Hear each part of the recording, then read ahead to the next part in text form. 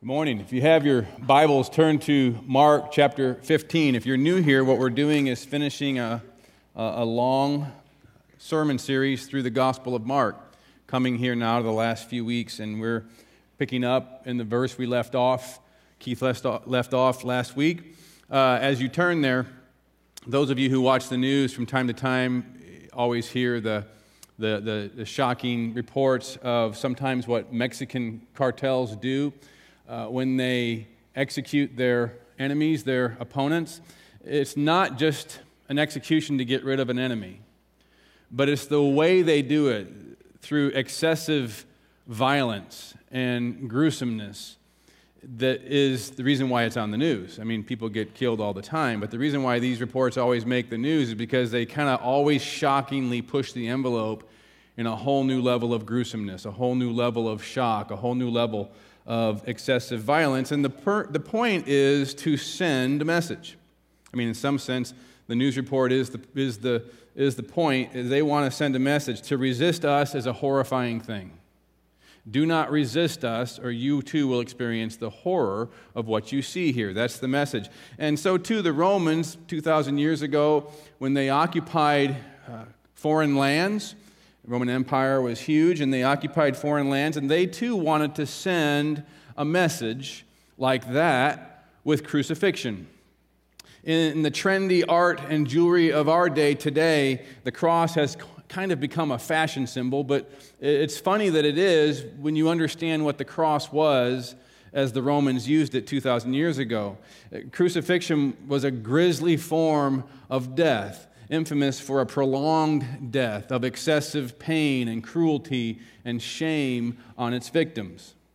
The horror of the cross, the horror of a death by crucifixion was the point. It was intended to send a message. In fact, Marcus Fabius Quintilian, a Roman rhetorician back in those days and counselor to emperors at the time of the New Testament, he wrote this about crucifixion. He says, "Whenever we crucify the guilty, the most crowded roads are chosen, where the most people can see and be moved by this fear." That was why they crucified instead of just killing somebody. And that's why the Romans' favorite form of public execution on non-Roman citizens was crucifixion. It was meant to send a message. To resist us is a horrifying thing. But by the gruesome, excessive violence of crucifixion, God too wanted to send a message.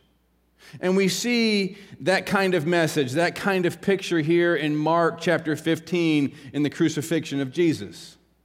If Jesus' death was for our sins, then it is a picture of the cruelty and pain and evil of our own sin that required such a death by Jesus in our place.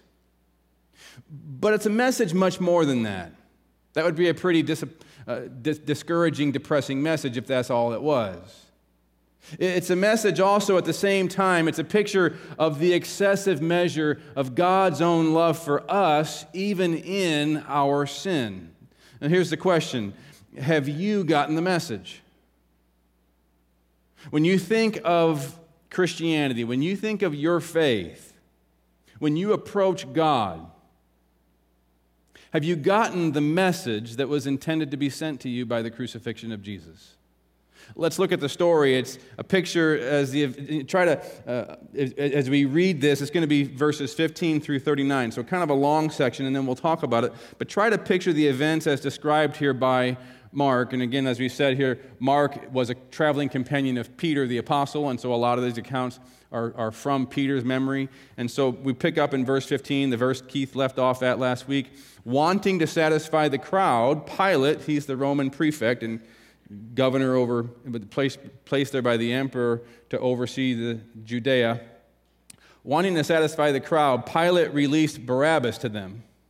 He had Jesus flogged. Now, in that one little word there is a whole ordeal. The whip that was used had called the cat of nine tails. It had 9 whips to it that had bone and metal all through it, and it would just rip out flesh, but it just is mentioned here as just flogged, and handed him over to be crucified. What Mark does is he minimizes all these things and sort of just describes what is rather than goes into some sort of sentimental detail. Verse 16, the soldiers led Jesus away into the palace, that is the praetorium. Mark's clarifying things for his readers, original readers in Rome, and called together the whole company of soldiers. So here you have soldiers calling together, and there's about 600 soldiers here in the praetorium, calling together the whole company of soldiers. Now, how many were there, we don't know, but the whole company was called. Now, peacekeeping, occupying forces, depending upon your perspective, which have become sort of a regular feature in our world, can easily build up an emotional backlog of resentment and anger against the people that they are occupying, people who are causing them trouble, even trouble to the extent of perhaps killing or wounding some of their fellow soldiers.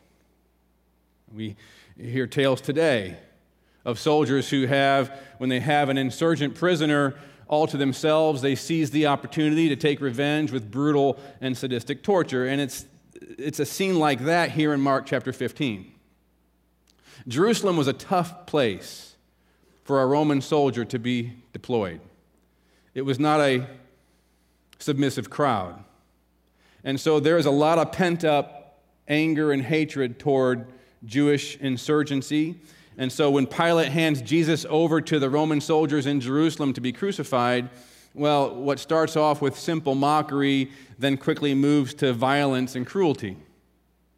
And their excessive abuse of Jesus is probably not personal. They probably didn't hate Jesus because he taught religious things, as much as just because he is a Jew.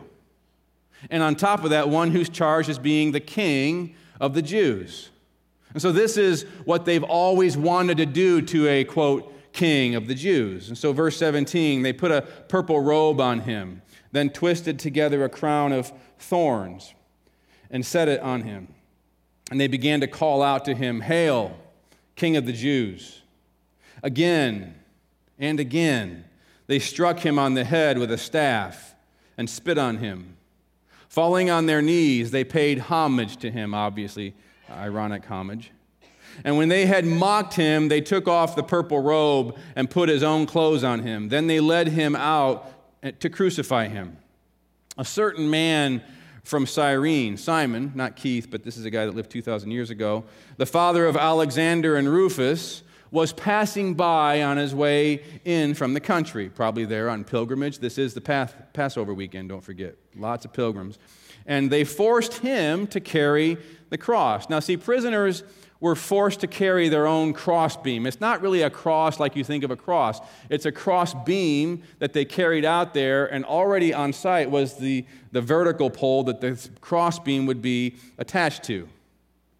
And if you've been reading the story and paying attention to the timeline, this is Friday morning this is happening. It was Thursday night that Jesus had the Passover meal with his disciples and then went to the Garden of Gethsemane to pray and then was arrested and has been tried overnight, has been beaten already quite a bit. So Jesus has had an incredibly long night, and after a sleepless night and repeated beatings, he can't carry the crossbeam.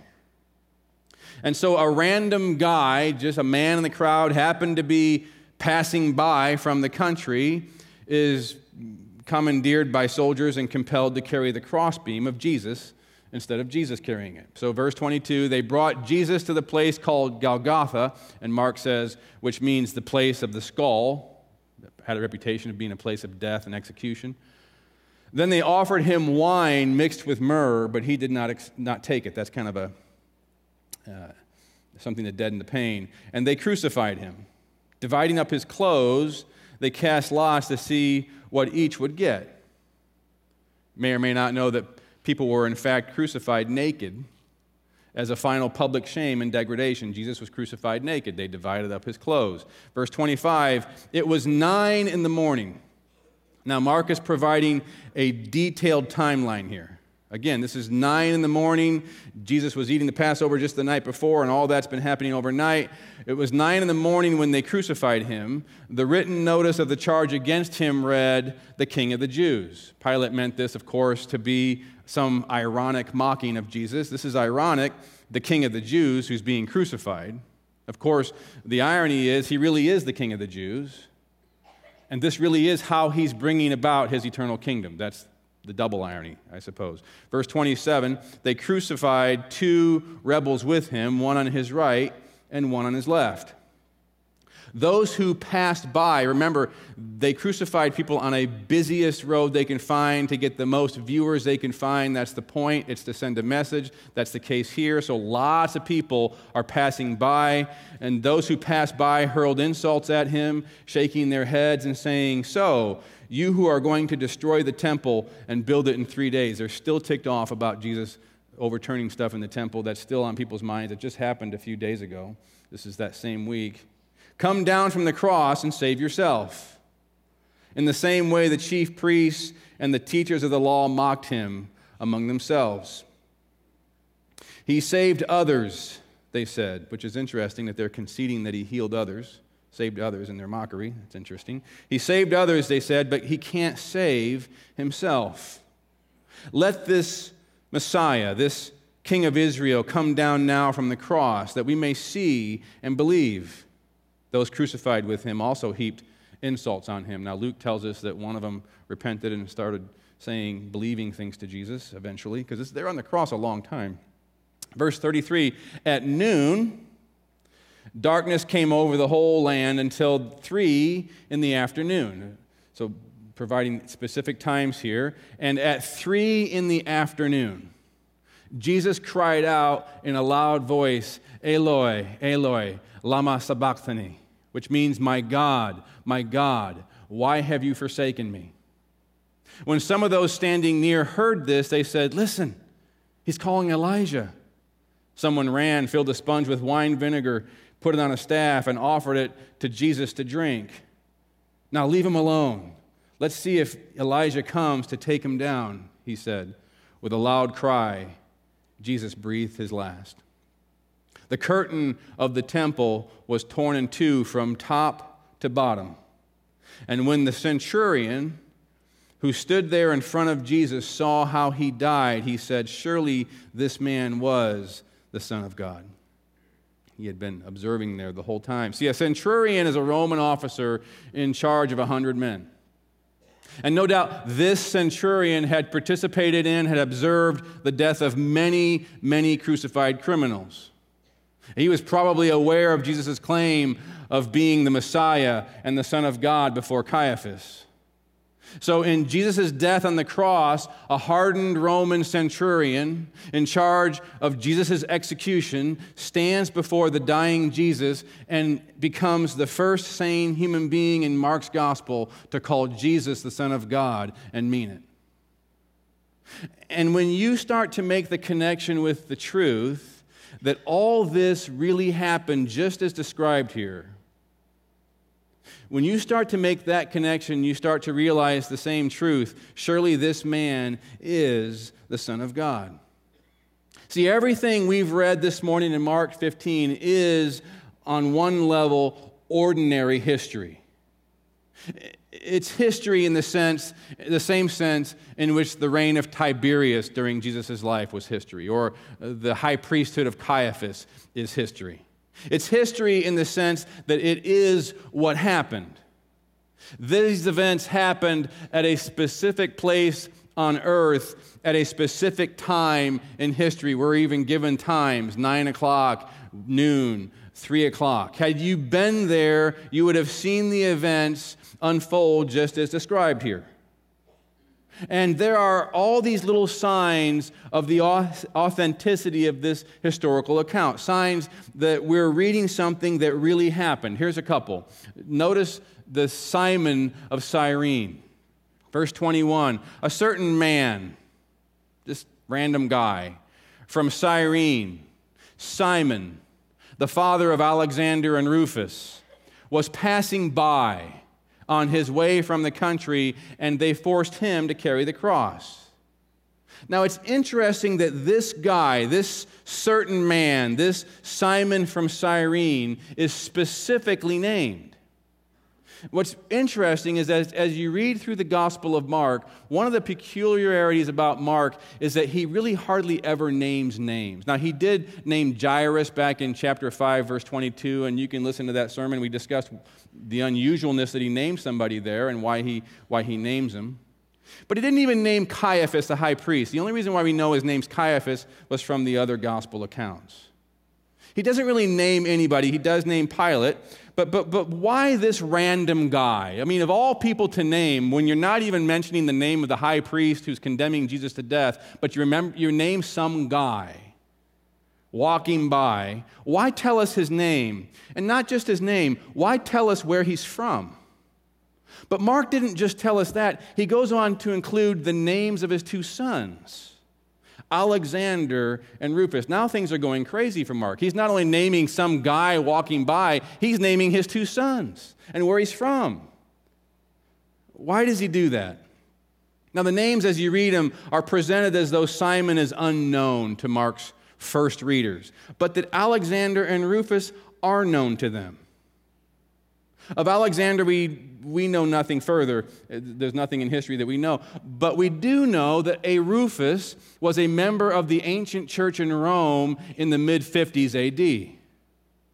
Now, as we've said, most Bible scholars believe that Mark wrote this gospel account to the believers in Rome in the late 50s, early 60s A.D. And we have an interesting little remark. If we look at the rest of the New Testament, there's an interesting little remark by the Apostle Paul at the end of his letter to the Christians in Rome, written about the exact same time of this Gospel of Mark. He says this in Romans 16:13, "Greet Rufus, chosen in the Lord, and his mother, who has been a mother to me too." Now, all the Bible scholars that I've read believe that he is the same Rufus that's the son of Simon of Cyrene here. And apparently Rufus's mother had been significantly caring for Paul for a very long time. Now remember, when we're reading this greeting by Paul to the Christians in Rome, talking about this Rufus and the mother, this would have been some 25 years after Simon of Cyrene carried the cross. Be like 1988 is to now. Probably a long enough time for Simon to no longer be alive, but his kids are, and his wife still is, and his wife seems to be caring for Paul in an unusual way. See, it's likely that this family became believers in Christ, even though in Rome, because Dad had taken such a shocking part in Jesus' crucifixion. See, God had a bigger plan for this certain Simon of Cyrene who had just happened to be passing by at that moment. And maybe that's why the Apostle Paul specifically says, emphasizing that Rufus was chosen in the Lord. The point is that Mark's first readers in Rome were given the names of real people they knew that shared in this account. Real people, because this really happened. We also notice something else that shows us this is something that really happened. Another detail. When Mark mentions what Jesus says from the cross, Eloi, Eloi, lama sabachthani. Verse 34, and at 3 in the afternoon, notice that's 3 in the afternoon, specific time, Jesus cried out in a loud voice, Eloi, Eloi, lama sabachthani, which means, my God, why have you forsaken me? When some of those standing near heard this, they said, listen, he's calling Elijah. See, Jesus' native language was Aramaic. It's a very close cousin to Hebrew. It's a Semitic language. Jesus and the apostles and the people of Palestine in his day spoke Aramaic. What we're reading when we read the Gospels is a translation that was first translated into Greek. That's the language the Gospels were originally written in, and then now we take the Greek and translate it into English. So this original Aramaic quotation, Eloi, Eloi, lama sabachthani, was Jesus' actual words. And then Mark follows with a Greek translation for the benefit of his Gentile readers that we, again, have in English. But why does Mark even give us the Aramaic first? I mean, everything Jesus said, he said in Aramaic. So why not just translate Jesus' words like Mark did with everything else Jesus ever said? Why not just say, he said, my God, why hast thou forsaken me? Why leave the Aramaic? The answer is because the bizarre misunderstanding of the people thinking that he was calling Elijah. See, Eloi, Eloi sounds like phonetically Elijah to someone with dull ears. He had to leave the Aramaic so we could understand the reason for the people's misunderstanding of what he said. But why even mention all that unless Mark is simply telling us what happened? And it's another sign that this really happened. We're reading history. So, when you start to make that connection, when you start to make the connection with the historical reality of Jesus' sacrificial death as the Son of God, that this really happened, you start to make another connection. You start to make the life-changing connection with all that that really means for your life. See, we need to notice that there are also some very unusual things that happened, like the darkness. Verse 33, at noon, darkness came over the whole land until 3 p.m. That's for 3 hours in the middle of the day. Between noon and 3 p.m, there's darkness. Now, this was not a solar eclipse because the Passover always took place on a full moon. A full moon is, perspective-wise for us, on the wrong side. The sun is shining on the moon rather than the moon blocking the sun. It's on the wrong side of the earth. So it can't be a total eclipse. But in the Bible, darkness in the middle of the day, darkness during the day is recognized as a sign of God's judgment. The supreme example of this is back in Exodus at the time of the first Passover when darkness came over Egypt. That was one of the plagues of judgment of God against Egypt and Pharaoh. So when this darkness, a lot like the darkness in Exodus chapter 10, when this darkness fell from noon to 3 p.m., we know that God was acting in judgment as Jesus hung on the cross. This is an epic judgment of God. But whom was God judging? See, notice the very next verse. At the same time, it says, verse 34, and at 3 p.m. Remember, this darkness went from noon to 3. At 3 p.m, same time, Jesus cried out in a loud voice, Eloi, Eloi, lama sabachthani, which means, my God, why have you forsaken me? See, on the cross, Jesus was being forsaken by, judged by God the Father. God the Son, Jesus, was being forsaken by, judged by God the Father. Stuff here we can't quite get our minds around, I get it. But this forsakenness, this loss of intimacy replaced by judgment, was between the Father and the Son, who had, because they are forever God, they had loved each other from all eternity. This love was infinitely long, eternity past. It was absolutely perfect, and now Jesus was losing it and experiencing judgment and separation instead. Why? Because Jesus was experiencing our judgment day.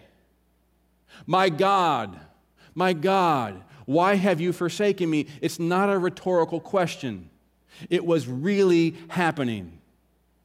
And Jesus was crying out in the agony, the emotional agony of experiencing it. Jesus was forsaken by God so that we would never have to be. The judgment that should have fallen on us fell instead on Jesus. The darkness, the dark cloud of evil, my evil, your evil, the world's evil, evil itself overshadowed him and cut him off from the Father in a way that he had never known before.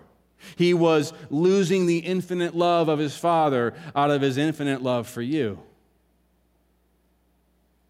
taking all your darkness upon himself so that the Father will never have to forsake you. Have you made that connection? If this really happened, this history, have you made that connection about God and you? Notice one more unusual thing that we're told happened. It's in verse 38. It says the curtain of the temple was torn in two from top to bottom. See, this curtain separated in the temple according to the design that was laid out in the Old Testament. They built it according to God's specifications. This curtain in the temple separated a room that was called the Holy of Holies from all the rest of the temple. The Holy of Holies was where God's holy, unapproachable glory dwelled. That was separated from the rest of the temple by this curtain. In other words, it separated the people from the presence of God. And this curtain in the temple was incredibly large, incredibly heavy, and thick, almost as substantial as a wall. And remember that only the high priest could enter the Holy of Holies, and he could only do it once a year on the holiest day of the year, Yom Kippur, and he had to bring a blood sacrifice with him as an atonement for sin. Only be entered once a year by the high priest as he brings in a blood sacrifice for the atonement for sin. And the curtain said loudly and clearly that it is impossible for anyone sinful, anyone in spiritual darkness, to come into God's holy, glorious presence. Now catch this. At the moment Jesus Christ died, this massive curtain was ripped open. And notice that the tear was from the top to the bottom, just to make clear who did it. What an unusual thing to have happened. This massive curtain tore open from top to bottom. This was God's way of saying, this is the sacrifice that ends all sacrifices. Now the way is open to approach me. Now that Jesus has been sacrificed, anybody can now directly connect to God through faith. The barrier is gone for good. And that's only possible because Jesus just paid the price for our sin. Anybody who believes in Jesus as Savior and Lord can go directly into God's holy, glorious presence now. That's the gospel. But this means that Jesus Christ not only died the death that we should have died because of our sin, he also lived the life that we should have lived, but can't. His perfect obedience is now in our place, becomes our perfect obedience. It doesn't matter who you are. God himself has ripped the curtain from top to bottom for you. Now, if you've been a Christian for a while, my guess is very little of this is all that new to you. I'm not asking you, have you heard this before? Because my guess is if you're a Christian, of course you've heard this before. Here's what I'm asking you. Have you made the connection between what really happened and what it means for you? Here's the question. Does God abandon you? Does God forsake you when you sin? When you're aware of your sinfulness, where is your heart toward God? How much do you feel like approaching God? Or do you feel like just ignoring God? Do you feel like you're not able to come to God right now in prayer? That somehow you have to clean yourself up first before you can come to God confidently in prayer. We all feel that way. And when we do, it's because we're not making the connection. Here's the answer you should always remember, because Jesus' crucifixion is God sending you a message, after all. Does God abandon you? Does God forsake you when you sin? Because this really happened. Everything we read in Mark chapter 15, well, Romans 5:8 is true. But it says, God demonstrates his own love toward us in this: while we were still sinners, Christ died for us. When you feel that you can't approach God because you're aware of your sin, remember, while you were still sinner, Christ died for you. He's wanting to send you a message, even in your sin. Mark 15 is a picture of the excessive measure of God's love for us, even in our sin. We got to catch that. We got to make that connection. Because this really happened, the Apostle Paul writes this amazing truth. We looked at it during the worship service. It's our memory verse this week, 1 Timothy 1:15. The saying is trustworthy and deserving of full acceptance. You can trust it, and you can fully believe it, accept it, that Christ Jesus came into the world to save sinners, of whom I am the foremost, Paul says. Have you made the connection between what really happened and what it means for you and your relationship with God? Because this really happened. It says in Hebrews chapter 10, verse 19, therefore, brothers and sisters, because this really happened, therefore, since we have confidence to enter the most holy place by our own righteousness. Oh, no, wait a minute. I'm sorry. I didn't read that right. Since we have confidence to enter the Holy of Holies by, we go to the best church in town. Wherever church that might be. That's not what I read. It's this. Since we have confidence to enter the most holy place because we pray a lot. No. Because we read our Bible every day. No. Because we don't sin. That's it, right? No. Since we have confidence to enter what was never able to be entered, the holy, glorious presence of God by the blood of Jesus. I don't know what you think you're carrying into that room whenever you approach God, but it's only the blood of Jesus that gets you in. It's not how much you give. It's not your obedient deeds. It's not your ministry success. It's the blood of Jesus. By a new and living way opened for us through the curtain, that is, not the curtain in the temple anymore, but his body. Blood. And since we have a great priest, not Caiaphas, thank God, but Jesus over the house of God, let us draw near to God with a sincere heart, not having to hide anything. But we draw near to God with a sincere heart and full assurance of faith, trust, having our hearts sprinkled to cleanse us from a guilty conscience. Do you have a guilty conscience that keeps you from coming to God? Having our hearts sprinkled to cleanse us from a guilty conscience and having our bodies washed with pure water, let us hold unswervingly to the hope we profess, for if you try hard enough, you'll be faithful. I love that. If you try hard enough, you'll be faithful. What a promise in Scripture that I cling to every day. No, that's not what it says. For he who promised is faithful. See, when you start to make the connection, don't separate reality from reality. When you start to make the connection with the historical reality of Jesus' sacrificial death, it happened just like we read here in Mark 15. That this really happened. When you make that connection, you start to make the other connection, the life-changing connection that you really can trust Jesus with your life. You really can draw near with confidence. So as the worship team comes back up, what I want to do is to have us bow our heads. And I want us to reflect on this, and I'm going to guide our reflection.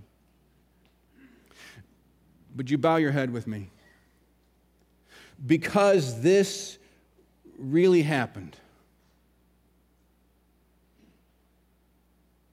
there's only one faithful person that gets us in. He who promised is faithful. So draw near to God by a living way, not some dead way that doesn't work. Not trying harder and harder until you feel like you can be clean. Not making deals with God, I'll do this if you do that. Let us draw near to God by a living way open for you through Jesus' sacrifice. He's the perfect sacrifice. He's the last sacrifice. He's your perfect high priest. Just believe and draw near to God. What's keeping you from drawing near to God? Just believe the promise. Connect with what really happened. Draw near to God, having your heart sprinkled to cleanse you from a guilty conscience. What is that right now? That makes you feel unworthy to come to God, makes you feel unclean to pray. A living way means you can start fresh right now. Right now is a brand new start. The slate is wiped clean. You get to start over right now. Right now. Right now. Oh. Right now. My heart cleansed from a guilty conscience. My body washed with pure water from heaven.